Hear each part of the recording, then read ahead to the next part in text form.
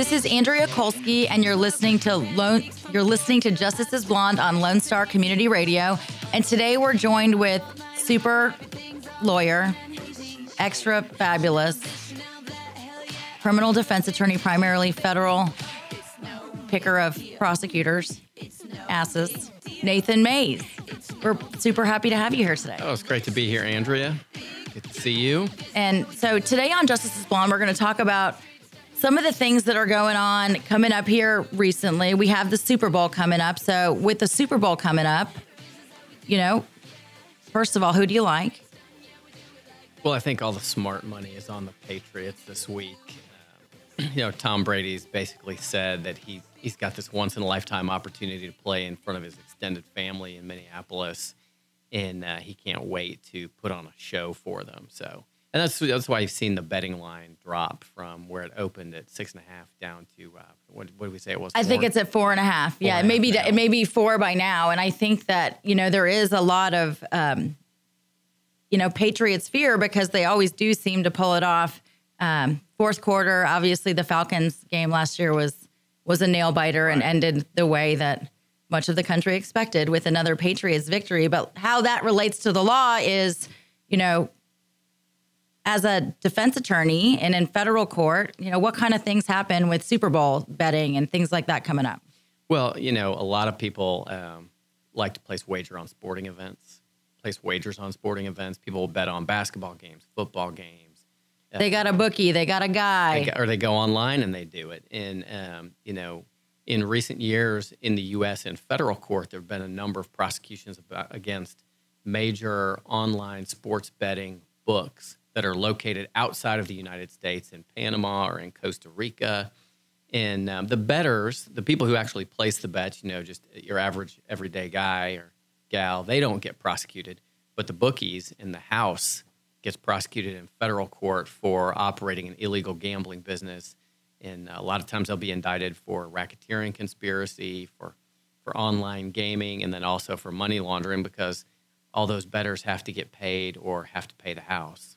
So let's talk about that dynamic. So first of all, you say that these online betting houses, if you want to bet the Super Bowl and you're outside of Las Vegas or a place where you're legally allowed to bet, and let's say you want to place a bet in Texas. Can you bet anywhere legally on the Super Bowl? Can you pull up to a OTB place and place a bet? Well, no. Okay. You can bet one of your buddies. You can bet one of your friends. You can bet your bartender. A bet that's a private bet between two individuals, that there's not a juice or a vig to the bet, where it's just, hey, I'm going to take the Patriots plus, or I'm going to take say you're going to take the Eagles plus the points, or you're going to take the over-under, and you make a bet just with a buddy. That's fine. Nobody's going to prosecute you for that. You're not going to get in trouble for it. What's a problem is when a bookie sets up and they have, say, 100 different guys that are betting with them. And then that bookie, of course, isn't going to cover all that action on their own. So they're going to lay some of that action off with a bigger book, like a bigger sports book out of the country. Usually they're located in Central America right now. The ones that have bookies on the ground here in the U.S. are located in Central America. So if you're betting with a bookie, like if you as just a normal you got a guy and somebody that has a guy. And you got a guy, say you bet with him all season long. Right. And you just need to know that at some point that bookie might get investigated and might get prosecuted because they might be part of a much larger enterprise or syndicate of online sports betting that might get investigated for illegal gambling or money laundering. So if you are someone that is looking to make a wager for the Super Bowl and you go to, let's say, the Spread or what would be a warehouse where people would make bets online where you could find a... Oh, well, I mean, like Bodog.com. It was a big book online. 5 Dimes is a big book online. So is that something that, in your opinion, has a location outside the United States that would be their main headquarters? Yeah, those places are headquartered outside of the United States, and several of them, and I don't know who the main ones are right now that are active within the U.S.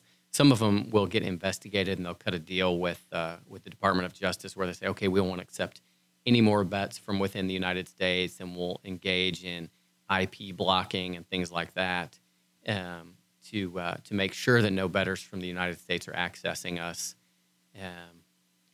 But if you're betting online from anywhere in the United States, it's going to be an illegal bet unless you're in Vegas in the casino. There's like a special little carve out Right. exception. There's special exceptions where it's like if you're here, it's legal. So, for example, if you win a bet that you place online and you live in Texas when you make that bet and you go to cash in on that bet, is it your experience that people have difficulty getting paid or do they get paid just the same? Let's just say it's one of these bigger houses. Well, it just depends on what book you're making your bet with. Usually, they don't have any problem getting paid. So, unlike Bitcoin, which is depending on the time of the market, you may have bigger issues getting your money out. Yeah, that's the truth. No, all the big sports betting websites. I mean, they have an interest in collecting when the player loses, and they have an interest in paying when the player wins because it'll encourage that player to come back and play some more. So let's talk about as a defense attorney that primarily practices in federal court. That's the big show for defense attorneys. What would be the biggest kind of case? So you're saying racketeering.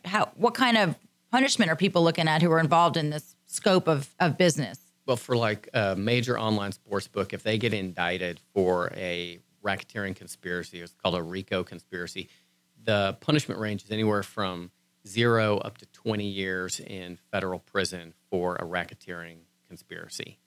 And when you see an entity get indicted under the RICO Act in that kind of a conspiracy, it's going to be a big indictment with a lot of defendants. The last one of these cases I handled had 54 different individuals or corporate entities. I want to say there were 32 people and 22 corporate entities that were indicted in the case. So that brings up a couple of really interesting questions. So first of all, how do you indict a company with a criminal offense? Well, a corporate entity can be indicted under the RICO Act, and there are several other federal criminal offenses that can be brought against corporate entities. Like think about air pollution, things like that, where ExxonMobil or whatever petrochemical company releases things into the atmosphere that violate certain federal laws. The corporation itself can be charged for that type of release. They charge a corporate entity in the betting world, in the sports betting world, for facilitating the betting. So, like, for instance, in the case that I was involved in, they indicted the real estate company that held the real estate in Panama. They indicted the website services company. The call center had its own corporate entity that operated the call center. They had multiple different corporations that were involved in processing the payments from bettors through online banking transactions. All of those corporate entities were charged. And the reason that the federal government does that is because it's easier for them to extract a large monetary penalty from a corporation if that corporation is solvent and has assets that are within the reach of the U.S. government than it is to try and squeeze it out of, some low-level bookie who's on the ground, somewhere in Missouri or Florida or Georgia. So with the companies, they want to seize all their assets and property, and certainly the officers that are involved are going to be charged individually in addition to the company. Exactly. What about the bettors, though? Were any of the folks that were charged in that 54 defendant situation, were any of those people that made the bets? No. Okay. Not one single sports bettor was charged in that case. And I don't know of any federal case where a sports bettor has been charged strictly in their capacity as a player who's placing bets. Now, a lot of times they'll be called to testify as witnesses. We had a couple guys that testified during the multiple trials that we were involved in who were big Gamblers. And who would bet. Like they needed to call 1-800-GAMBLER. Yeah, I mean, these are guys who were, easily putting in a couple $100,000 in action in any given weekend. And in fact, one of them who owns a whole chain of Tex-Mex restaurants here locally, he was creating multiple betting identities because the house was like, hey, we can't let you bet more than, $50,000 a weekend. And so he's like, okay, well, I'll just make a new Right. ID I'll call myself something else. Exactly. It'll be Billy Fajita. Yeah. And so that or Johnny Taco. that guy got called as a witness and testified, but he did not get prosecuted. They didn't go after any of his winnings. They didn't, or the money, that he lost. They just literally just brought him in and had him say, yeah, I used to place a lot of bets with these guys. Now, besides the possible jail, taking all your money ramifications if you run one of these, as far as gambling illegally, is there another way that you see that kind of poker room mentality? That's not necessarily, that's when you have a group of folks betting. Is that the same kind of idea, or is that more privately run, or is... Well, so right now, and I don't know if you guys have one here in Conroe or if there's one anywhere in Montgomery County, but, on the going away from federal criminal charges, right now in Houston, I want to say there's probably 5 or 6 different poker rooms that have opened up. And these poker rooms are set up where they view it as a private club, even though it'll be in a rented retail space where they'll go lease retail space in a strip mall or in a standalone building. They'll say, well, we're a private club. People have to pay a membership to come inside. Once they're inside, they have to pay a rental fee to rent a seat at one of the tables to play poker, right? And so they've created what they think is a loophole to get around the gambling laws that are enforced by the state of Texas, where you can have a poker room that's operating within the law because they aren't taking what's referred to in the business as a rake. I don't know if you play poker at all, Andrea, but if you go play poker in Lake Charles, you go play poker in Vegas, the way the house makes their money on the game is they take a rake out of the pot, right? Every pot the house gets a cut. In these rooms that are set up down in Houston, there's one in a couple in Austin. There's one. Dallas. I was walking down 4th Street when I was in Austin for a CLE, and there was a glass window, and people were visibly playing poker, and I was just shocked because I was my first intuition was that, well, they're not playing for real money. They were playing for real money. But there was chips and stacks, and the stacks had colors, and I was very interested to find out what was going on there. They are playing for money, and what they've done is, Texas law prohibits a business from profiting off of gambling, right? So in other words, you can't take a rake from the pot. You can't operate like blackjack tables or things like that if the house is keeping what the house wins. But because poker is a game between the players who are playing in the game, and the house doesn't have a player in the game, they just have a dealer at these poker rooms, and because they aren't taking a cut from... Right, they're just taking what they call the service rental fee of the seats. Yeah, that's kind of their way to get around that issue, or be the equivalent to what the rake would be in another legal casino, for example. Exactly. But we do need to take a break, Nathan. Dick Schisler, our producer, is giving us we need to take a break to hear from our sponsors, look, right, nod, wave. And so we're going to take a break to hear from our sponsors. You're listening to Justice is Blonde on Lone Star Community Radio.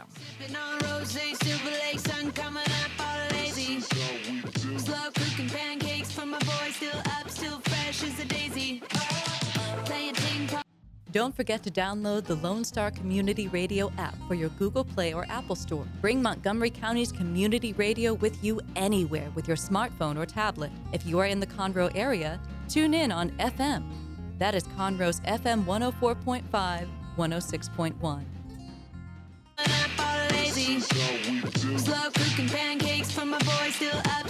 This is Andrea Kolsky, and you're listening to Justice is Blonde on Lone Star Community Radio. And if you're just joining us, we're joined by a very special guest, super qualified, amazing, talented Nathan Mays, primarily practicing in the federal forum.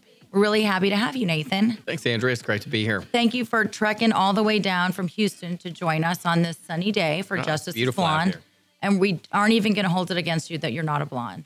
Well, I appreciate that. Through no fault of my own. No fault of your own. So before the break, we were talking a little bit about Super Bowl betting and, not really legal, but in your experience, if they're going to do it online, Two things they may want to do is bet the Patriots because they can't seem to lose. And second, you're probably not going to get prosecuted. So, but maybe bet a friend or your neighbor or. Right. Yeah. This is not legal advice that it's okay to bet online. It is illegal to bet online. However, you may not be charged, but you will probably be charge the value of your bet if you bet against the Patriots. Yeah. I mean, we can't. If you lose, you lose. If you lose, second. And if you bet on the Eagles, you better hope they have about a 21-point lead, preferably 24-point lead. Before the fourth quarter, for sure. At the beginning of the fourth quarter. And, I mean, your only real hope is that time expires. Right. Before Tom Brady comes back. Exactly. Something along the lines where Tom Brady is not allowed to play. Something Gronkowski gets knocked out, his concussion comes back to get him.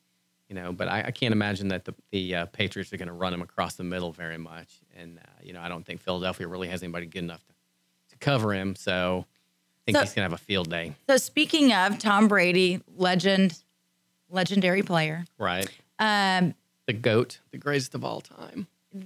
Tom Brady recently this week, he was on a radio show that he wasn't Justice is Blonde. We weren't lucky enough to have him. But we're lucky enough to have you. So we're equally happy with who we get on our radio shows. But he was on this radio show. It was WEEI or radio. And it was a channel that he appeared on pretty regularly. I don't know that he was compensated or he got any money to be on it. But like a Boston it's a Boston local radio show. And the host of the show, his name's Alex Reimer. Or Reimer, I don't know how to pronounce, in Boston his say. His name's Alex fired. Alex, I don't have a job anymore, or I'm permanently suspended. But he made a comment in this interview with Tom Brady where he referred to his 5-year-old daughter, who I'm sure Tom Brady thinks is an angel, as a annoying little pissant. And so Tom Brady got up and walked out of the show. And, my understanding is that this host has been suspended. So, what do you think about this? I mean, certainly there's a big, people should say what they want, and we have the First Amendment, and you and I were talking before the break about, okay, you can say offensive things, but what? Well, but people may be offended, right? I mean, right. You have the right to freedom of speech, but people have feelings about what you say, and people may be offended, and it may affect your ability to earn a livelihood going forward if you're a radio host and you insult somebody's kid. I mean, as a parent... Who's one of the most loved people in the East Coast, and especially in Boston. Yeah, in the city of Boston, that guy literally is neck and neck with Jesus. Right. In terms of who's more popular. Right, exactly. I mean, it's the Pope and Tom Brady. Right, they're neck and neck. And, to say something like that, I mean, listen, you're a parent... I'm a parent. And we all have girls. Yeah, you, me, and Tom Brady. Yeah, and everybody who has a 5-year-old knows that sometimes 5-year-olds can be obnoxious. Right. And that's just a fact. But just to take a shot at somebody else's child, I mean, it's one thing for you to say it about your kid or me to say it about my kid. Right. But to say it about someone else's child, especially in a public format like that, where millions of people are probably tuned in to hear Tom Brady talk. Right. Getting fired up about the Super Bowl. It's around the corner. You got to hear all about his strategy. What's he going to eat for breakfast? How do you beat Tom Brady? What's it like? Right. I mean, you may have the right to say it, but that doesn't mean other people have to put up with it and can't be offended by it. I mean, I don't think anybody's going to say, oh, Tom Brady, he's being a snowflake, because his feelings are so easily hurt by somebody cursing about his 5-year-old daughter. Right. I mean, if somebody cussed about my 5-year-old daughter when she was 5, I would be pretty upset about that. Or at any age, at any age. Right. If you there's certain words that are, there's boundaries you don't cross with people. And I think most of it involves, I definitely think a boundary with just about every person is their children. And Tom Brady said, you know what? It's not my daughter. I don't think anybody wants their child disparaged like that. Yeah, exactly. But I want to touch on something that you mentioned, and I hadn't heard this term before, but what is a snowflake? What does that mean? Well, that's a term that's kind of come up in popular culture over the last year and a half, 2 years, really since Donald Trump ran for president. And I think people use it as this derogatory way of saying somebody's overly sensitive about things that are said, or somebody's too easily offended, or is too in touch with their feelings, and they feel like they're being hurt by someone's words. And so it may be somebody that's super politically correct or super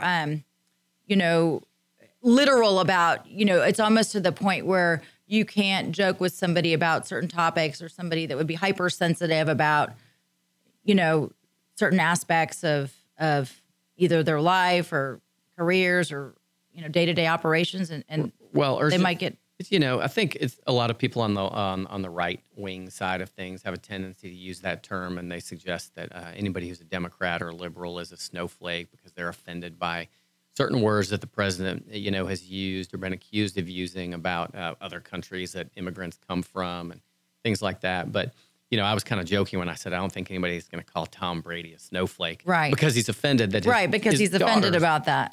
Being insulted. And, I do think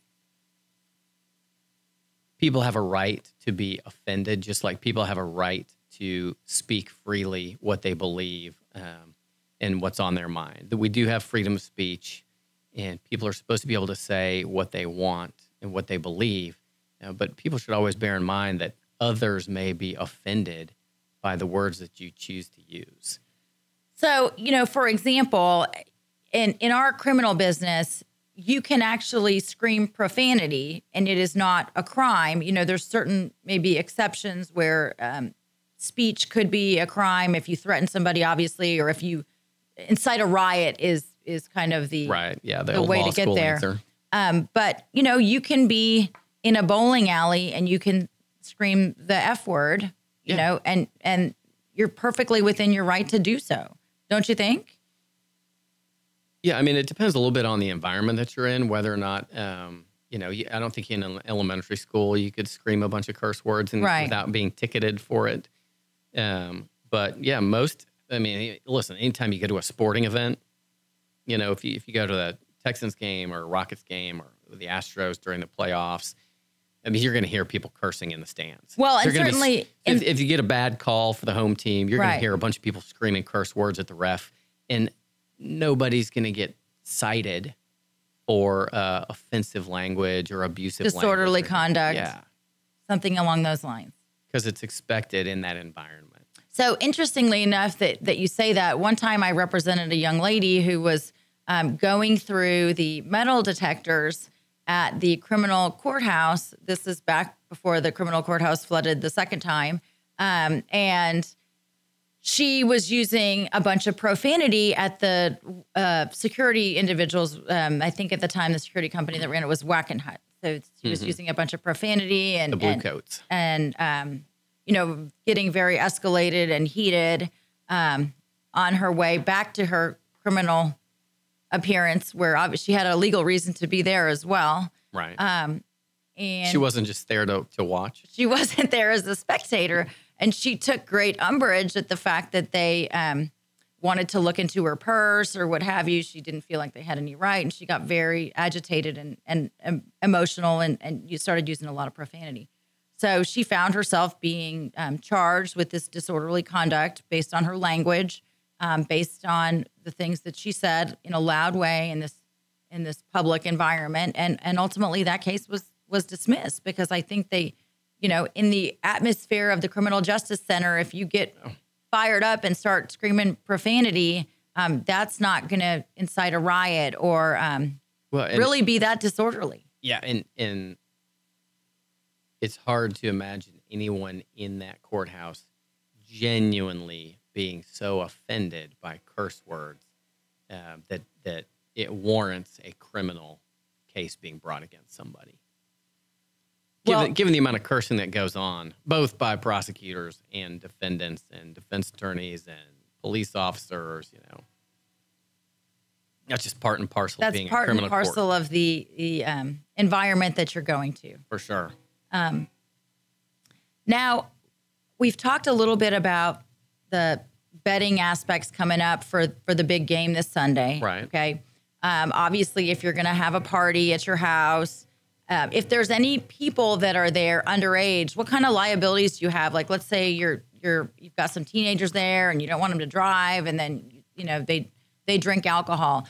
First of all, are you allowed to serve alcohol to your own kids under 21? If it's your own child, you as the parent can allow your child to consume alcohol if it's at home. So basically, just so folks know, just because the drinking age is 21, you can actually permit or have a beer with your son or daughter. Yeah, 21 is the age for purchasing alcohol or selling alcohol. You can't sell alcohol to someone who's under 21. They can't buy alcohol if they're under 21, and they can't be in possession of it. You have like minor in possession. Right. That can be charged against a kid if they're caught out with beer or whatever, caught out in public. Tequila, whatever. Probably Fireball. Champagne shooters, Fireball. But I've wine at my house, but they can't come in and say that my kids are in possession of that wine and charge my kids with minor in possession because dad has a wine cellar full of wine. Well, they would know that your kids could not afford the kind of wine that you have at your house, if you want to be realistic. No, that's probably true. Your kid's entire first year of college tuition is in your wine cellar. I don't know about that. Maybe. But as far as other friends, like friends of your kids, so let's say you've got, your buddy Daniel, who's friends with your son, who's 18, and he's at your house too. Do you, as a non-guardian, can you give him beer as well? I wouldn't feel comfortable doing that. And if a client asked me, I would say legally, you can't don't do it. There's nothing in the law which gives you the your friend plus a buddy exception. Right. Yeah, it's not a plus one. So we do need to take a break to hear from our sponsors. And when we come back, though, we're going to kind of switch gears and talk a little bit about this recent tragic shooting that happened. Obviously, anytime somebody gets shot and dies unexpectedly, it's a tragedy. But even more tragic when it's a victim of a crime. And so when we get back, we'll talk about this recent tragic shooting in the Conroe and Houston area. It included both counties and law enforcement from both agencies. You're listening to Justice is Blonde. Baby, it's no big deal. It's no big deal.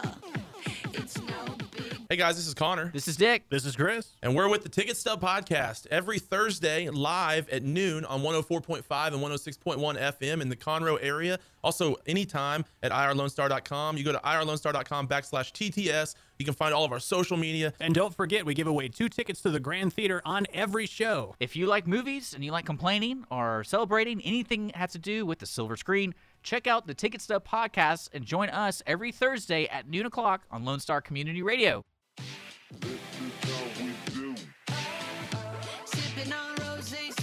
This is Andrea Kolsky, and you're listening to Justice is Blonde on Lone Star Community Radio. And today we're super excited to have someone from the South come all the way to North Conroe, the fastest growing city in the country, Conroe, Texas. Woo woo. Nathan Mays, though, drove all the way up here, all the way up I-45 to bring his knowledge bombs up this way and educate the citizens of Montgomery County about life in the big leagues of being a big-time federal lawyer. So thanks for coming all the way up here. My pleasure to be here, Andrea. So not only is Nathan an amazing lawyer, if you ever find yourself a defendant in a large indictment or a small indictment federally, but Nathan is also a longtime friend of mine and someone I respect greatly. So very much appreciate it. You. So before the break, we were talking about the Super Bowl and some issues, regarding the First Amendment and where to bet or not bet. But we're changing gears a little bit here now to talk about something that happened both here locally and in your neck of the woods. Yeah. South Conroe, Houston. Mm-hmm. There was a young man, Ulysses Valladares, okay, basically seemingly at home, minding his own business with his 12-year-old son, maybe playing Xbox because an Xbox was taken, hanging out, and knock at the door and things went terribly wrong, right? Yeah, I'm sure incredibly unexpected for Mr. Valladares to be kidnapped. In front of his 12-year-old. In front of his 12-year-old. The 12-year-old, I want to say, was duct taped and left there and told not to call the police. Otherwise, his father would be killed. And then to eventually be the victim of a police shooting by mistake from the FBI. I mean, what a nightmare. I mean, this guy's whole family. So, I mean, I can't imagine a worse feeling as a law enforcement officer that you could have injured the very person that you were there to protect. I mean, it's just, there's not a worst thing that could possibly happen as a law enforcement officer or anybody, in my opinion, that just, you're trying to do the right thing. And then, the absolute very wrong thing happens. Yeah. The person that, you've got 20 law enforcement guys, they're all out there from all different branches and parts of law enforcement, from Sheriff's Department, Houston Police Department, FBI, and they're all working together. And the person they're there to save is the one person who ends up getting hurt and killed. I mean, so it's unbelievably tragic to the Valladares family. But, just as far as how this plays out, so he's kidnapped in Conroe. They transport him to Houston, and he's at the Best Western in Houston. So just from a prosecution or defense standpoint, essentially you're in a situation where this case can be prosecuted in Montgomery County or in Houston, and or in federal court. Or in federal court. It's a kidnapping. Because it's a kidnapping. So, So basically, it's our understanding that there's 3 folks involved. So there's a Jimmy Tony Sanchez, and this gentleman has some face tattoos, and we can talk about, we'll talk about what that can mean. There's another gentleman named Nicholas Chase Cunningham, and then there's a female named Sophia Heath. Okay, so these 3 individuals we know as of today's date are all charged. They're currently incarcerated, but held with no bond. Held with no bond. I understand that Mrs. Heath or Miss Heath has $1 million bond. Okay. So, we can talk about kind of what some of those things mean, but each of these folks are obviously, they play some role, otherwise they wouldn't be charged. Right. So, and who knows, from what I read in the newspapers and online, there may be some kind of distant connection between the victim and the somebody's wife or something. Yes, somebody's like cousin's wife or something like that. And so, from years of experience in handling criminal cases, something that's this confusing and messy at the beginning, there's a story behind it that's going to come out, right? Right. There's going to be more that is illuminated. And there's going to be more connections, and there's going to be more little odd pieces of how did they select this guy as their victim, and why did they think he'd be able to pay a ransom? Yeah, and that's what's interesting. So, in this case, there was a ransom call. Mm-hmm. So they had called, I guess, his uncle, the 12-year-old's uncle, who is now, my understanding, has custody of this young 12-year-old. And even more tragically, as a complete side note, I guess his mother died tragically also in the last couple of years because she died of cancer. So now you have this 12-year-old. It's like he's just gone through all these terrible things in a short period of time. Horrible. But you get this ransom call, and they call the uncle, say, we want $20,000 is my understanding of what the ransom call was. And then my understanding also is that they appeared or alluded to being affiliated with the Gulf Cartel. And so I had asked you about, you do a lot of big time federal cases. So you know about a lot of the big Mexican cartels and when and I gangs. read this, when I read that in the original news report that I saw, it kind of made me, laugh a little bit, just because, if it was 2000, if it was the late 90s, 2000, 2005, and you said Gulf Cartel, that was a real thing. Right. That's a real thing back then, right? I mean, the Gulf Cartel was one of the most dominant criminal organizations in Mexico, trafficked, unknown quantities of marijuana, cocaine, methamphetamine, and other drugs into the United States, and took hundreds of millions of dollars out of the United States as a result of their drug trafficking activity. But the Gulf Cartel really started breaking down after the arrest and prosecution of the leader of the Gulf Cartel, who back in the late 90s, early 2000s was a guy named OCL Cardenas Guillen, who was actually prosecuted here in Houston and was sentenced to, I want to say 20 or 25 years on a federal count, probably back maybe 2012, and is now like a supermax in Colorado doing his time. But once he got arrested and sentenced, and it took 7 years to get him extradited from Mexico to the U.S. Right, and they're going to fight like with everything they have to not come back to the U.S. facilities because it literally took 7 years. But after that, the Gulf Cartel really started shrinking and splintering and breaking off into different groups. And they had an enforcement wing that was called the Zetas, and the Zetas for a while got real big, and then they kind of got squashed when all their leadership got killed because the Mexican National Armed Forces, specifically their Navy, really started targeting kind of high-level cartel members, and not so much to arrest them. Right.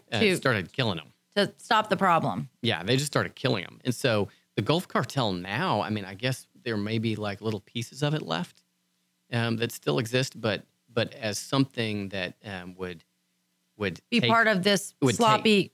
sloppy kidnapping and take credit for it and say, we're with the Gulf Cartel. Right. No way. So it just basically, the way the threat or how it played out is unlikely how it. Yeah. This looks more like, to me, like the work of some local people who were desperate for some money and thought they knew a place they could get it. And you never know. I mean, there may be some kind of debt. I know there's an allegation. There was an allegation that at least was said to the 12-year-old that someone owed some money. Somebody owed somebody $8,000. Yeah. And so certainly that's a pretty unfortunate way to collect it. You certainly, to throw them in the back of the car and duct tape him and bring him to the Best Western. Nobody's getting paid now.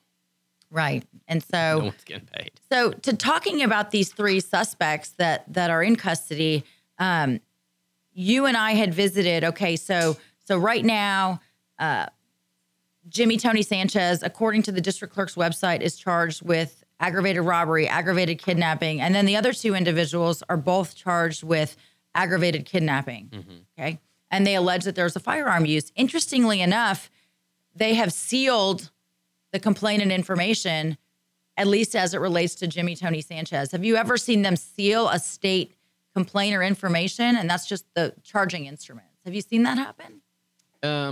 Not in state court. I haven't seen it where I haven't it's seen sealed it either. In state court.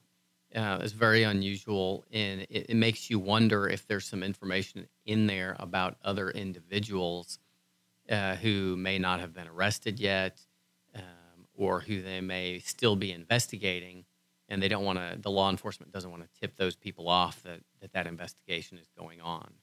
So right now we have to take a break to hear from our sponsors, and we're kind of leaving everybody on the edge of our seats about this young man Ulysses Valladares that was kidnapped, shot by the FBI, and there's definitely more to the story, and you don't want to miss it with the last section of Justice is Blonde on Lone Star Community Radio.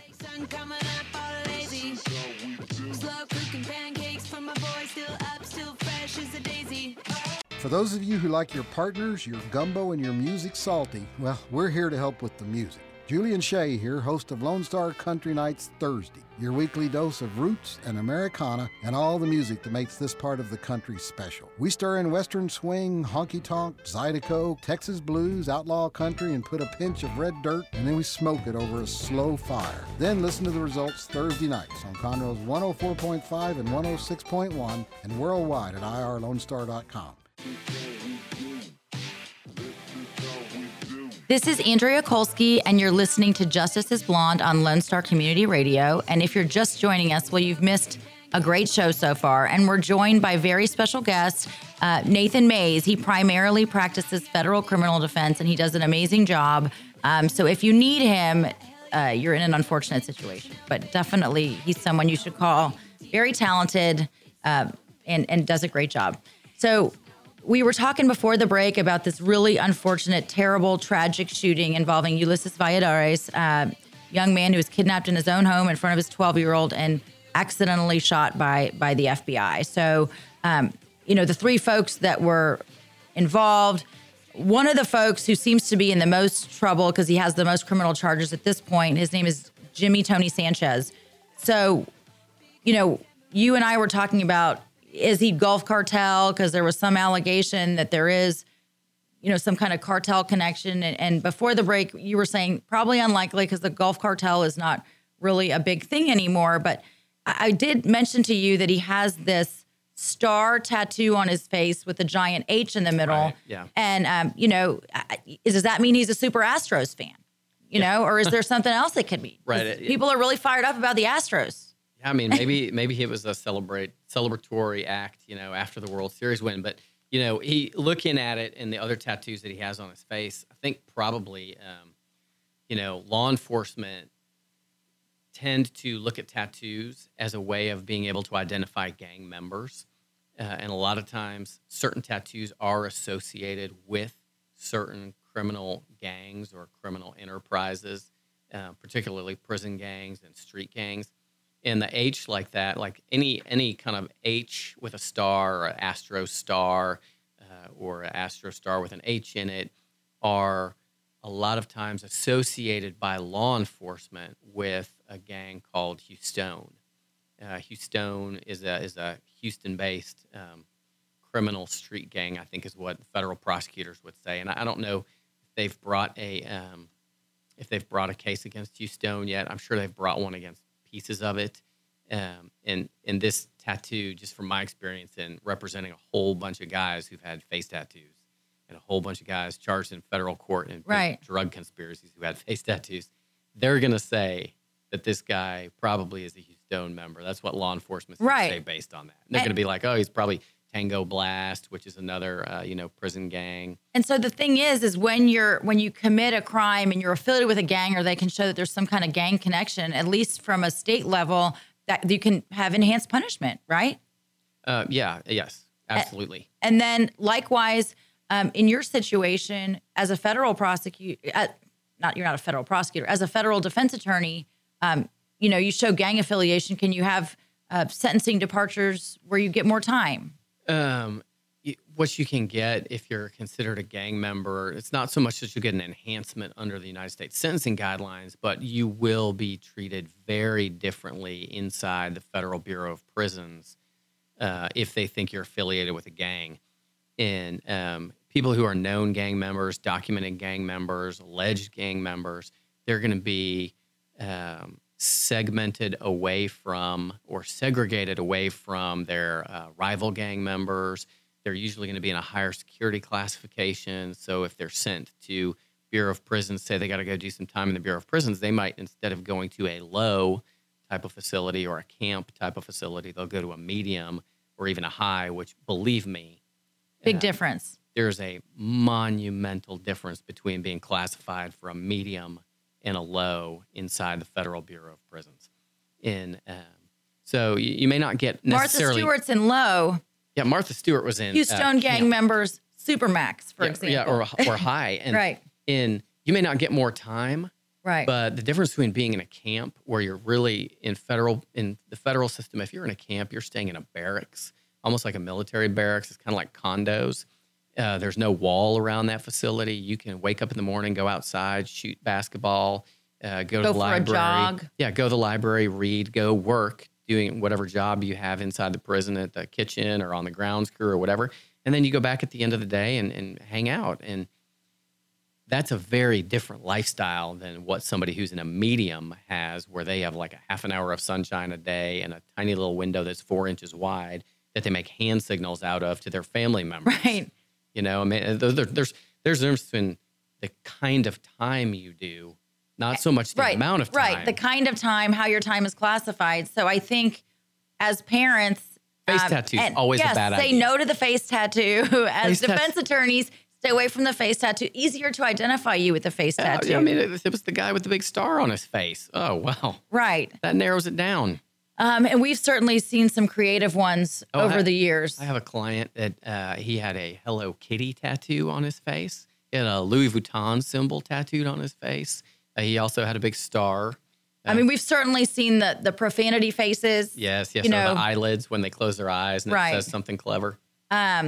And just, I mean, I once had somebody that I prosecuted that had a naked lady where her privacy parts were displayed over his head as she went back. It was, if you're asking a jury to punish you with, you gotta dance with the face you brought, and it may not be the face you want punished. That's exactly right. But we don't want to fail to acknowledge the FBI in this tragic shooting and make light of the situation. I mean, Nathan, these guys are doing their best, and no evidence it was intentional, and not even a suggestion. And the real hard part for the FBI in this, I was talking with a friend of mine because I've represented so many people in federal court.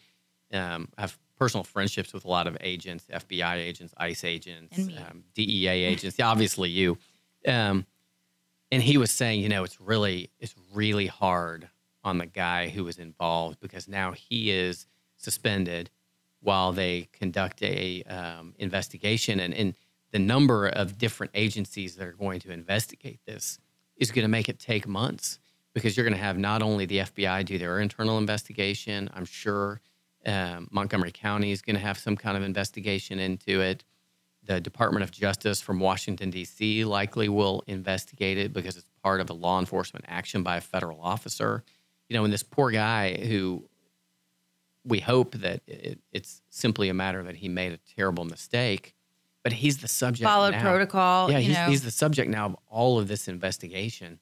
And that's a lot for a person to deal with. And I'm sure he likely feels I'm sure he feels terrible about what happened. And our hearts, no doubt, go out to both the Valladares family as well as this 12-year-old boy who I wish nothing but a wonderful life. I mean, he absolutely deserves to have the best life ever. And then, of course, our hearts also go out to the law enforcement community that, did the one thing that they set out in life not to do. Right. And it's the show, unfortunately, is over before we knew it. And we do need to say goodbye. It's been a pleasure being here today with you. It's been great having you. And we hope you come back sometime on a new edition or next edition of Justice is Blonde on Lone Star Community Radio. Thank you. Sipping on rosé, Silver Lake sun coming up all lazy. Slow cooking pancakes for my boy, still up, still fresh as a daisy. Thank you for checking out this production of Lone Star Community Radio. Lone Star Community Radio is Montgomery County's community radio station. Don't forget to check out this show and many others across the Lone Star Community Radio Network, either live on Conroe's FM 104.5, 106.1, the Lone Star Internet Radio app, or irlonestar.com's live audio stream, and on replay on podcast, Channel 12's Our City TV in Conroe, or Channel 21 KVQT in Houston, and of course their YouTube channel. This production is copyrighted and all rights are reserved by Lone Star Community Radio. Have a question regarding this program or other Lone Star Community Radio shows? Want to sponsor or start your own show? Call the station message line at 936-647-3776 or email the station at lscrstudios@gmail.com.